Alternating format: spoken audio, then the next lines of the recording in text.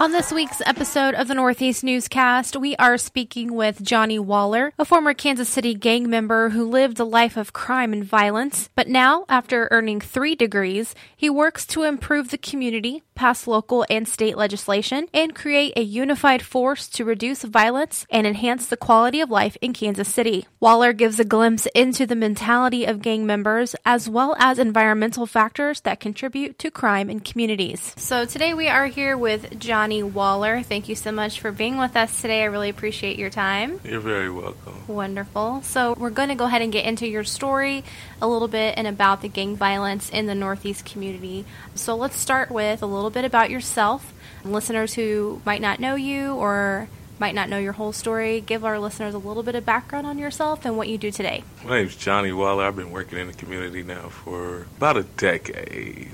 I'm originally from Omaha, Nebraska. I grew up there probably when I was 7 or 8 years old. My dad, he used to sell drugs, then he started smoking crack, and then I think by the time I was 11, my mom ended up moving out and left me there. And then probably 13, my dad kicked me out of the house, like he was stealing some of my stuff, and we got in an argument. He kicked me out of the house. So I was homeless for a while. I slept in like a park, a church, church bench, whatever. Then I went to go live with my cousin, and he was a Santana Block Crip. So kind of that's where my gang life started. And from there, I just sold a lot of drugs, joined the gang, shot at some people. I ended up doing a shooting at the mall in Omaha, at the West Rose Mall. I got into it with some members of the Blood Gang, and they jumped us, and I pulled out a pistol, and I just shot up the whole mall and tried to get away, but I couldn't. So then I got caught. I had another gun, an Ithaca 37, so I went to jail for that. I got out. There was another incident where someone came, shot me in my head and on my front porch in front of my little brother, so life was real hectic at that point. Thought about killing myself. Used to play Russian roulette, which is a terrible, dangerous game. And then I ended up getting caught on the highway with a bunch of drugs. So they ended up sending me to prison. I got 2.5 to 5 years and an additional 18 months. So I ended up going to prison. Got kicked out and this time I never went to high school. I think the farthest I ever got was, the farthest grade I completed was the 7th grade. Like, I went to 8th grade, but I never went to school. And then, I got into it with the principal because I was selling drugs, and they just kicked me out of all the schools. So I had no education, just got sent to the penitentiary. When it was time for me to get parole, though, they were like, well, you get in too much trouble, so you have to leave or stay in prison, finish your whole sentence. So I said, nah, I think I'll move. And my mom ended up moving to Kansas City, so I ended up moving to Kansas City. And then I thought I'd change my life, but that didn't quite happen. I ended up being on 45th and Chestnut, and we sell drugs, shoot at people. We had this feud with the people across the street. We'd be shooting at each other from across the street. It was crazy. My life was just insane. One good thing, well, first I wanted to go back to prison, right, because I couldn't make it. I tried to get a job. I couldn't get a job because people didn't want to hire people with felonies. Tried to go to school, but at that time they didn't give financial aid to people with drug convictions, so couldn't go to school. I was staying with my mother. That wasn't working out. She was like, why don't you just find a job? I'm like, I can't. Like, no one to hire. I applied for 175 jobs. Didn't get none. Not one. I went and got a gun and start selling. I was selling Oxycontin at the time. It was a lucrative thing. Then I was just like, I just want to go back to prison. Like, it's easier in prison. I don't have to worry about my mama on my back, parole officer on my back, trying to do the right. It's just easier in prison because out here, couldn't really make it. Luckily, though, it's a gas station on Bannister Road. They ended up giving me a job. They seen I was struggling. I used to go up there all the time. And they ended up giving me a job. I started working. I was like, started getting a paycheck, started calming down because I actually had a job and was able to do some things. Then I met a local businessman who said, hey, you can actually own a business. And I'm like, what? He explained to me how to start up a business. I did that, owned a cleaning company. I was actually doing really good, left the streets alone, quit selling drugs. I owned the company for about 7 years, and then my son got cancer. So I moved to Memphis so he can go to St. Jude Hospital. He battled cancer for about 2 years. He had stage 4 high-risk neuroblastoma. So he ended up catching the cold and didn't have an immune system. So he passed away 5 days before his 4th birthday. So I buried him the day before his birthday, which was actually March the 9th was his birthday. He passed away March the 4th, which was a couple of days ago. His birthday was. Then I made a promise to him. I said, man, you know what? I'm done with gangs. I'm done with the streets. I'm done with everything. Go to school and get an education and do all this. I'd never been to high school. So I woke up and said, hey, I'm going to go to Johnson County Community College. So I went to Johnson County Community College. Luckily, I passed the little test to get in. And next thing you know, I was going to school, and I was like, oh, this is pretty cool. And then I spent 5 consecutive semesters on the dean's list. That's awesome. Yeah, I ended up graduating. With a degree from there, and I graduated with honors. So they gave me a little plaque certificate. So I was like, you know what? Let me try this again. So I applied for pretty much every school in the metro area. Everybody gave me an academic scholarship. So I chose to go to Rockhurst University, and it was really weird because they had me waiting for like 3 hours to see if I could go to school there because I had the felony drug convictions. But then eventually somebody came out and was like, you know, you can come. All right, everything's sealed. Yep, so went there on academic scholarship, graduated, worked in between time, found some things to be passionate about, so I started helping to change legislation. So we changed the food stamp bill because as someone with a drug conviction, you couldn't get any type of assistance, any food stamps or anything. So we worked 6 years on that one. I did both ban the boxes, raise the age, and a couple of other legislative pieces in this meantime. And then I was like, well, I might as well go get my master's degree. Might as well, right? Yeah, might as well. So I wrote to the school and said, hey, I want to come get my master's degree. And they were like, oh, Johnny, you know, it's fine. Like, you were a great student, this, that, and the other. So they waived the GMAT for me, right? Okay. So I started going to graduate school, and I graduated December the 17th I got 1 A-, so I graduated with a 3.98 GPA. And then recently, they invited me to join the Honor Society for Business, so I just accepted the invite for there. So I graduated top of my class at Rockhurst, which was really, really pretty cool. And then I ended up getting a new job working at this Choose Your Passion where I work at right now, which is to reduce all violence and increase the quality of life in Kansas City. So that's pretty much the short version of my life. Well, that's amazing, and congratulations. Oh, thank you. I appreciate it. That's very incredible. So you made it out. You're one of the success stories. You have done so much with your life right now, but I kind of want to get back into the mentality of what it's like to be in a gang, because this Northeast community is struggling so much with violence and so much with a lifestyle that a lot of us will never know, a lifestyle that a lot of us have never been in and don't really understand. So let's kind of go back, and if you can explain a little bit of that mentality, kind of what it's like to be in that life. Yeah, so being in a gang is like, there's a couple of different things. So there's being in a gang and what comes along with that, and then it's like being in the streets, period, right? So there's the streets is some people call it the game, so that's why people say the game is what it is. And then you have being in a gang. So it's kind of, you have this larger platform, and then you have these subsets of gangs. And gang life is pretty much, like for me it was, my dad smoked crack, my mama wasn't there. So the people that took care of me and watched out for me and showed me love and did all of these were the people from my hood, and that was it. So you kind of built this relationship with them to where it's like, if you took care of me, then I'm going to take care of you. The problem with that is that taking care of somebody in that sense is like selling drugs and shooting at people and and being violent, because really that's the only thing. I got shot in the head. A couple of days later, my partner got shot in the head down the street at a daycare, but he died. So I lived, he died. That family, they had 2 children. My partner Derek and his brother Day. They're both dead though. They both got shot. She has no more kids. It's over. I used to come home, people were shot in the driveway.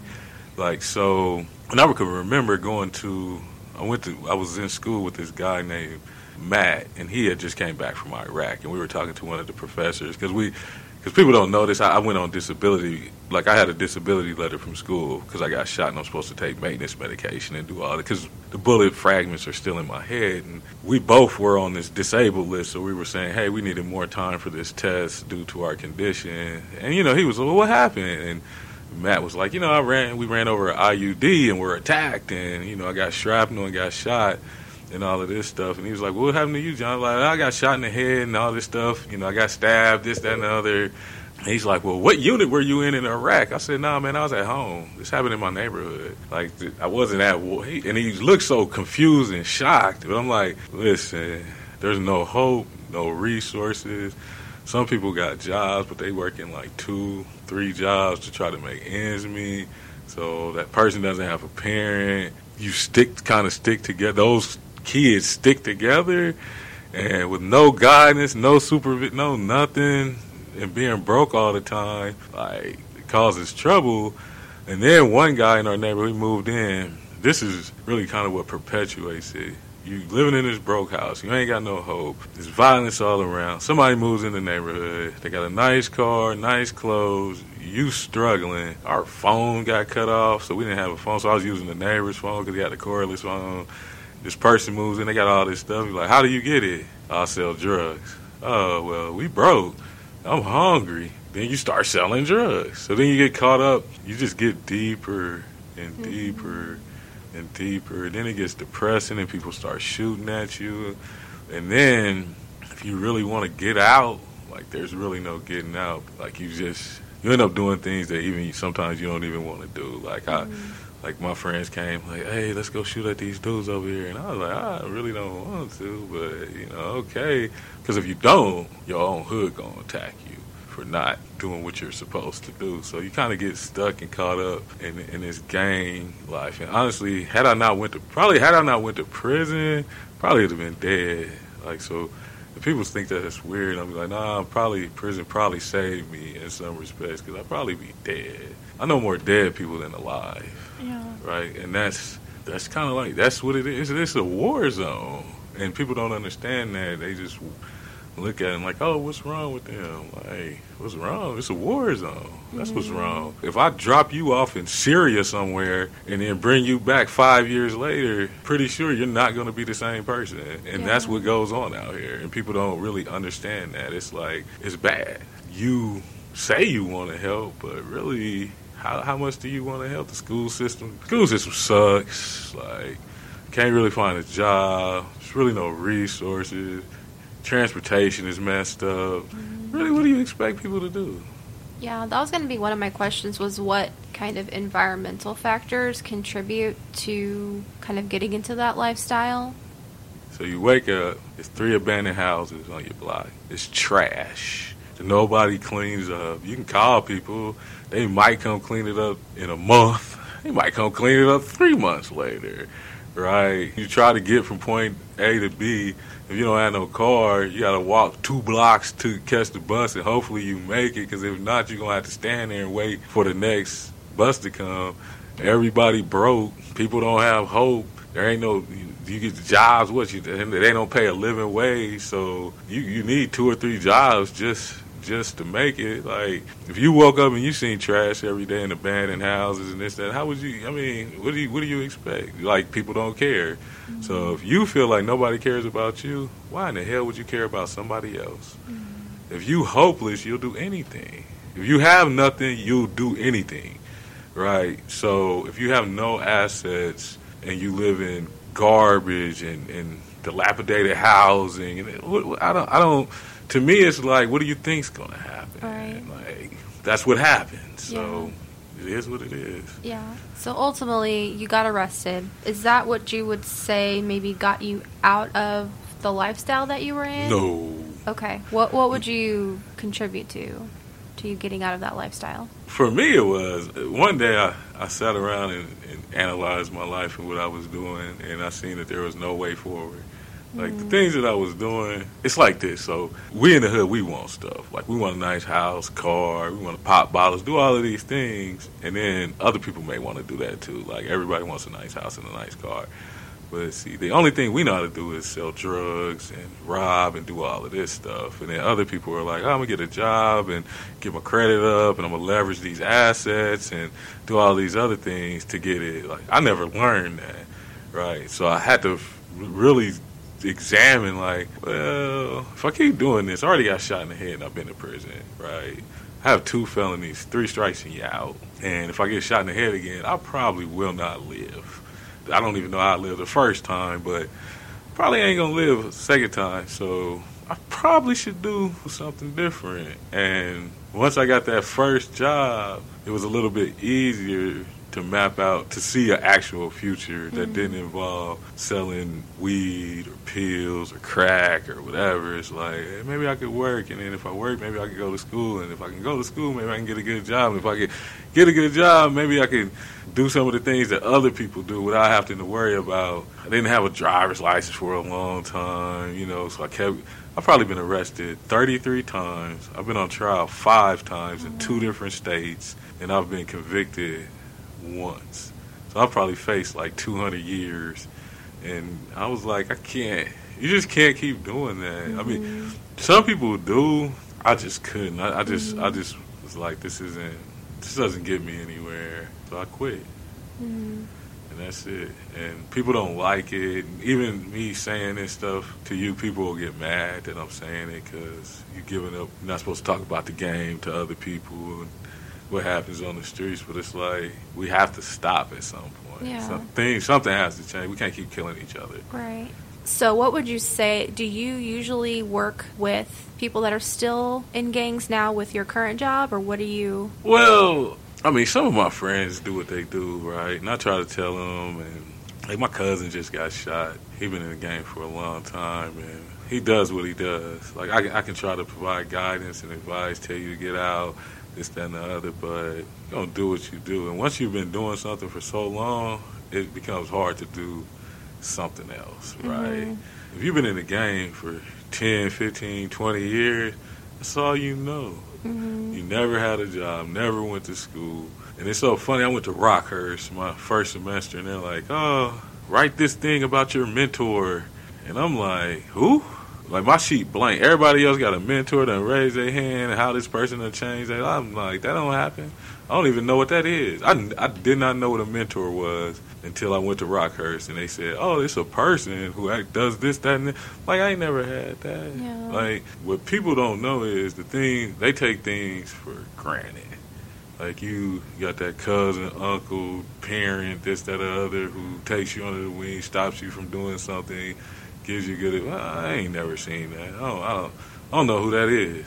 We don't have those things. So it's hard to come in now and tell people, like, hey, you should change your life. And then one of the things becomes, like, why? Like, why? Because do I have to do all the things that you did, Johnny? Because that's a lie. Some people can't read. Some people don't want to go to school for 4 years. Some people have other problems and disabilities and post-traumatic stress disorder and all kinds of stuff. So what happens to those people? What do they do? What am I supposed to tell them? And then when you what happens is someone will come in and try to help, and they'll help for 6, 8 months or a year, and maybe the grant runs out. I don't know what happens. And then they leave anyway. So why would people change? It's like, you're going to get arrested? We all know that. You cannot arrest your way out of the problem. You cannot design legislation to say, I'll give you 100 years for selling drugs, because my partner's going to be like, so what? So what? Lock us up. We going to get locked up anyway, or you're going to die. I know. We born to die. And that's the thing we use on us, to be born to die. We 80s crack babies. We born to die. So it is what it is. So unless the culture as a whole starts changing, doing these type of things, man, they don't work. That's why these people sneak billions of dollars into these programs. And what happens? There's increased there's escalating violence still. You have to see, why is that? Because what you're doing don't work. You're not addressing the root causes of these problems. For me, it's I could tell my partner something, but all he gonna do is say, if I do all this, what's really gonna change? They gonna fix the school system? I'll get a better job? Is this gonna happen? Is the police gonna stop pulling us out the car, making us sit on the curb to search the car because they think we got drugs and we ain't even got drugs, or approaching us in a hostile manner with their hand on their gun? No. So change for what? Yeah. And that's the question.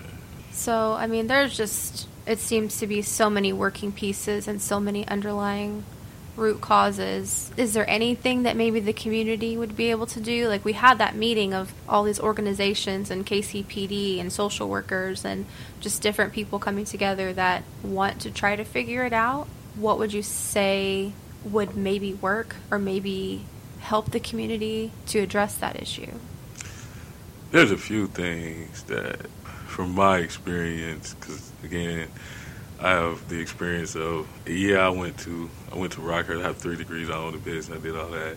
I used to shoot people. I held a dude down, put a gun into his head, and spent it. Made him play Russian roulette till he crawled out my house, crying. So I've been on both sides, right?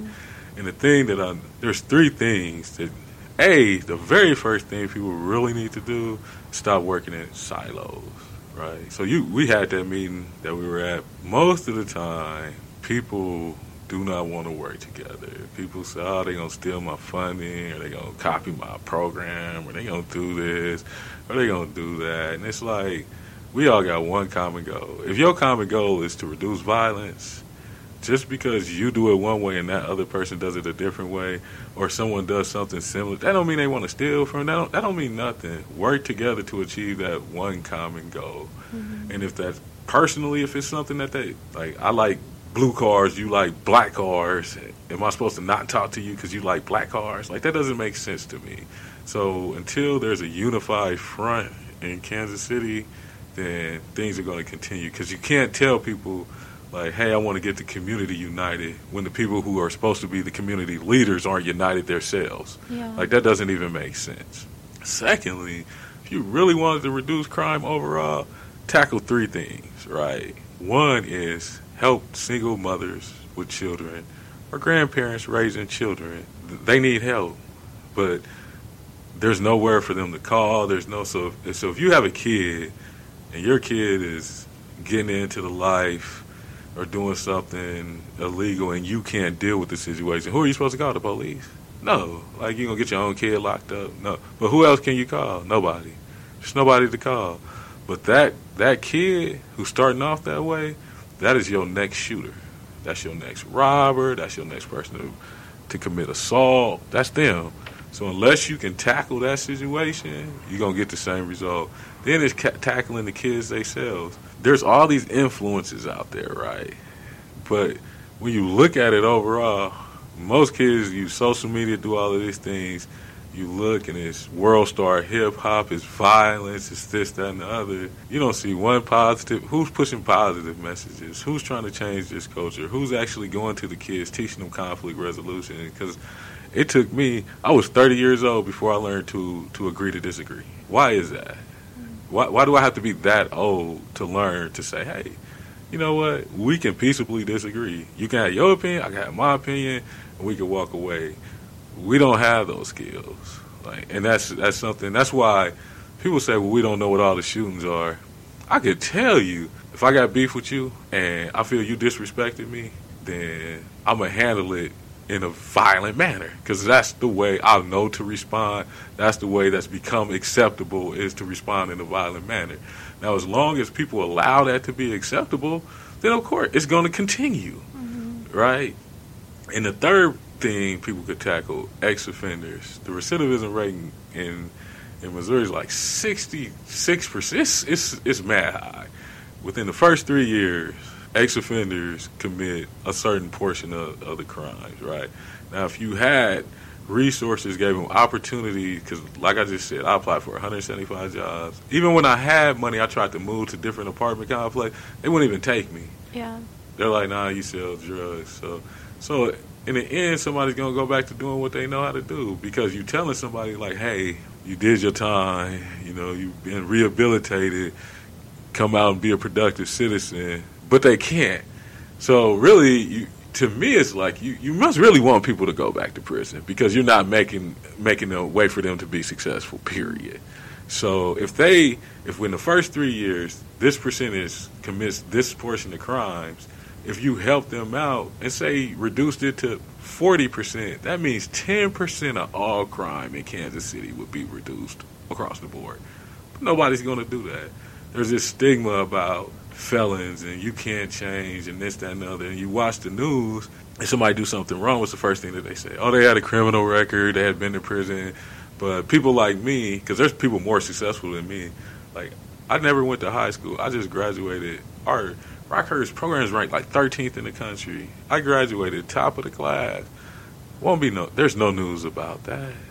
No one's going to say, oh, look, ex-offenders can make it. Here's a success story. No, it's more lucrative. It fits into the culture just to say, like, hey, they're all the same. They'll never change. It fits into the narrative that people spin. And what they'll say that we're tough on crime for public safety, but you're actually, if you give someone no opportunity, you're actually making the public unsafe. If you take somebody and don't give them an opportunity, then what do you expect them to do, right? And so if you tackle those three things, you will reduce violence, crime, you'll reduce everything. And so people know this, people from the streets, some of our partners, we all know this. So we think, like, do you really want to stop crime? Or do you just want to say you stopping crime? Or do you just want to get some grant money or some kind of money to have a program that doesn't work so you can keep getting paid? We don't really know. But like, if you really want to stop crime, tackle them three things. You'll see a crime reduction. Were you ever, whenever you were in a gang, like offered any resources or approached by anybody with resources? Or I know Gina English got up and spoke about you can offer these opportunities to people, you can offer these resources, but if they don't want them, they're not going to take them. So I'm wondering if you ever had someone reach out to you. Personally, no. Okay. And this is sad. The only person who reached out to me, the only people who reached out to me was the Ku Klux Klan. They wrote me a thank you letter for killing my own people. What? Yeah. Oh my God. Yeah, that was it. Yeah, that is terrible. Yeah, that's the only people who... For this community, for the Northeast community, what would you say to them as far as reaching out to people? You mean for offering help? Yeah. Be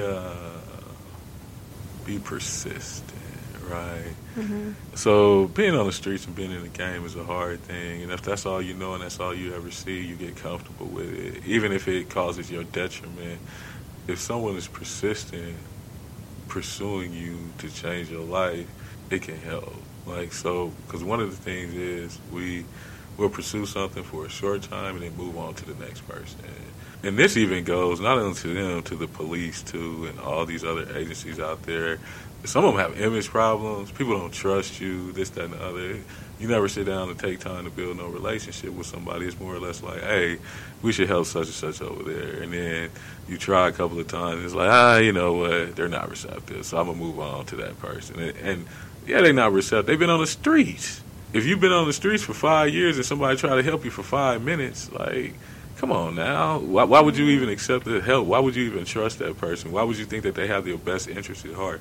And once you do that so many times, people know that you're going to do that. Like, man, they're going to offer help for 5 minutes, and, man, they're going to move on to the next person. So, and then if you offering help, what help is that? One of the problems is, okay, you want me to get out the game. Cool. You want me to stop being a gang member. Cool. Then what? Because, see, if I get out the hood, I'm going to have some issues. And then where do I go? Where do I stay? Where do I work? How do I get money? And if I'm real deep, I might have to move to another state. Who's going to pay for that? Who's going to help me? Who's going to be there? Who can I call? And no, if you can't answer those questions, then people going to be like, no, I'm cool. I'm going to stay where I'm at. Like, there's no point. Be persistent.